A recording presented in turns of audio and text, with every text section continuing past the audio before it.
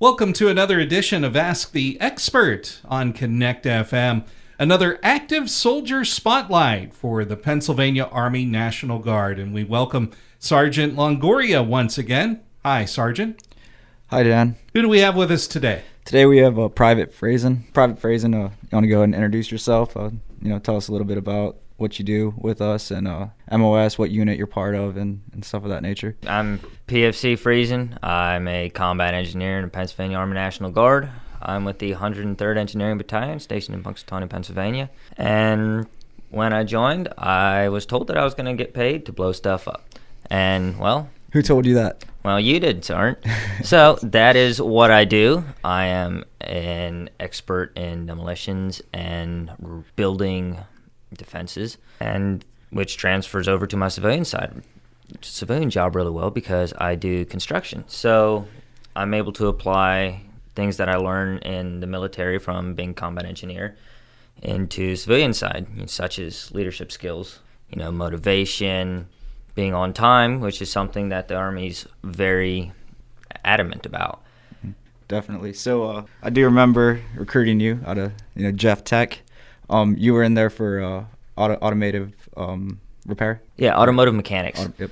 So I got into that because I wanted to be able to work on my own car, and my dream is to own my own shop down the road. Gotcha. So it was a good opportunity for me. Well, then I joined the National Guard because you found me, and they paid for all my schooling there. Yep. So I didn't have to drop a dime out of pocket for that. I was able to get all of that paid through the National Guard, and I'm going to continue using the funds that I still have left to go to, maybe flight school. Flight school is always something I wanted to do because when you're in flight school, you've never had to work. Everybody wants to fly in a plane. Yeah.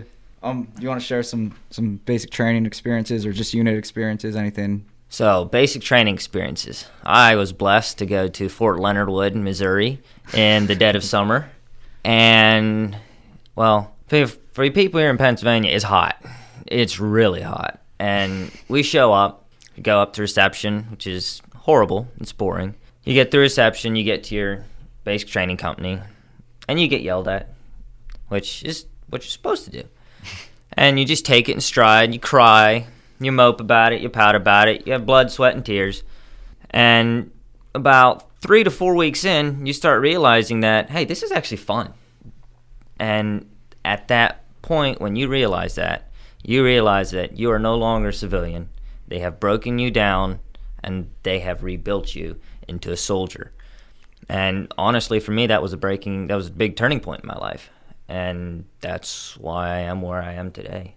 Nice. Definitely. And throughout the phases, you start feeling like you're a part of a team as far as team building and just being able to go through the same situation as everybody else.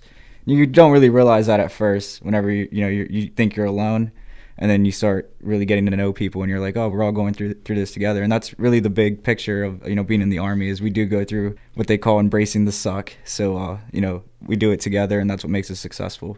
Yeah, most definitely. Yep. So as far as what's the 3-year goal here, 3 to 5 year goal?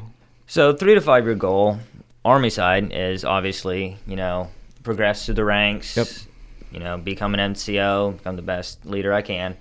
And civilian side is at the construction company I'm working at now. I would love to get to the point where I'm a co-owner with that, or I'm able to keep working there and start maybe my own business and just keep pushing forward and making money, just doing the grind. I think it's important to know too that the construction business you do work with, it is veteran owned, and actually the owner was a former infantryman with the 2nd 112th, Seth Maines, in Recharge Renovations. So that's very cool that you're also in the Guard, and your boss also was formerly in the National Guard. And I'm sure that that kind of paints the picture with how that company is ran as far as with servant leadership and the attributes and competencies of the leadership up there, and you also fall in within the ranks too.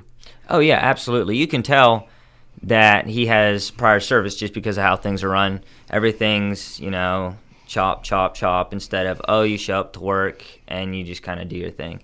You show up to work, you have to get your stuff done, and if you don't get it done, he's going to come talk to you about it and say, hey, you need to work better, which is just like the military, and it's honestly, it's one of the best jobs I've ever had. So he's providing direction, right? Yes, absolutely. Purpose and motivation. Those are the three things you need, to be a servant leader, right? Yes. All right. Anything else you'd like to share with us, Logan? Honestly, not really, other than join the National Guard if you're interested. All right. So benefits and opportunities are huge, endless. When it comes to education, we got the Educational Assistance Program. We pay 100% tuition to any state university. And just the training in general, like you're talking about all the leadership courses, basic leadership course, advanced leadership course, and so on. Those are all courses that'll better prepare you for the future, and definitely, that'll translate over to the civilian sector, and you can, whether it's owning your own business or being a CEO or some sort, there's training that you could take from the National Guard and apply it directly into the civilian workforce. That's another Active Soldier Spotlight presented by the Pennsylvania Army National Guard on Ask the Expert on Connect FM.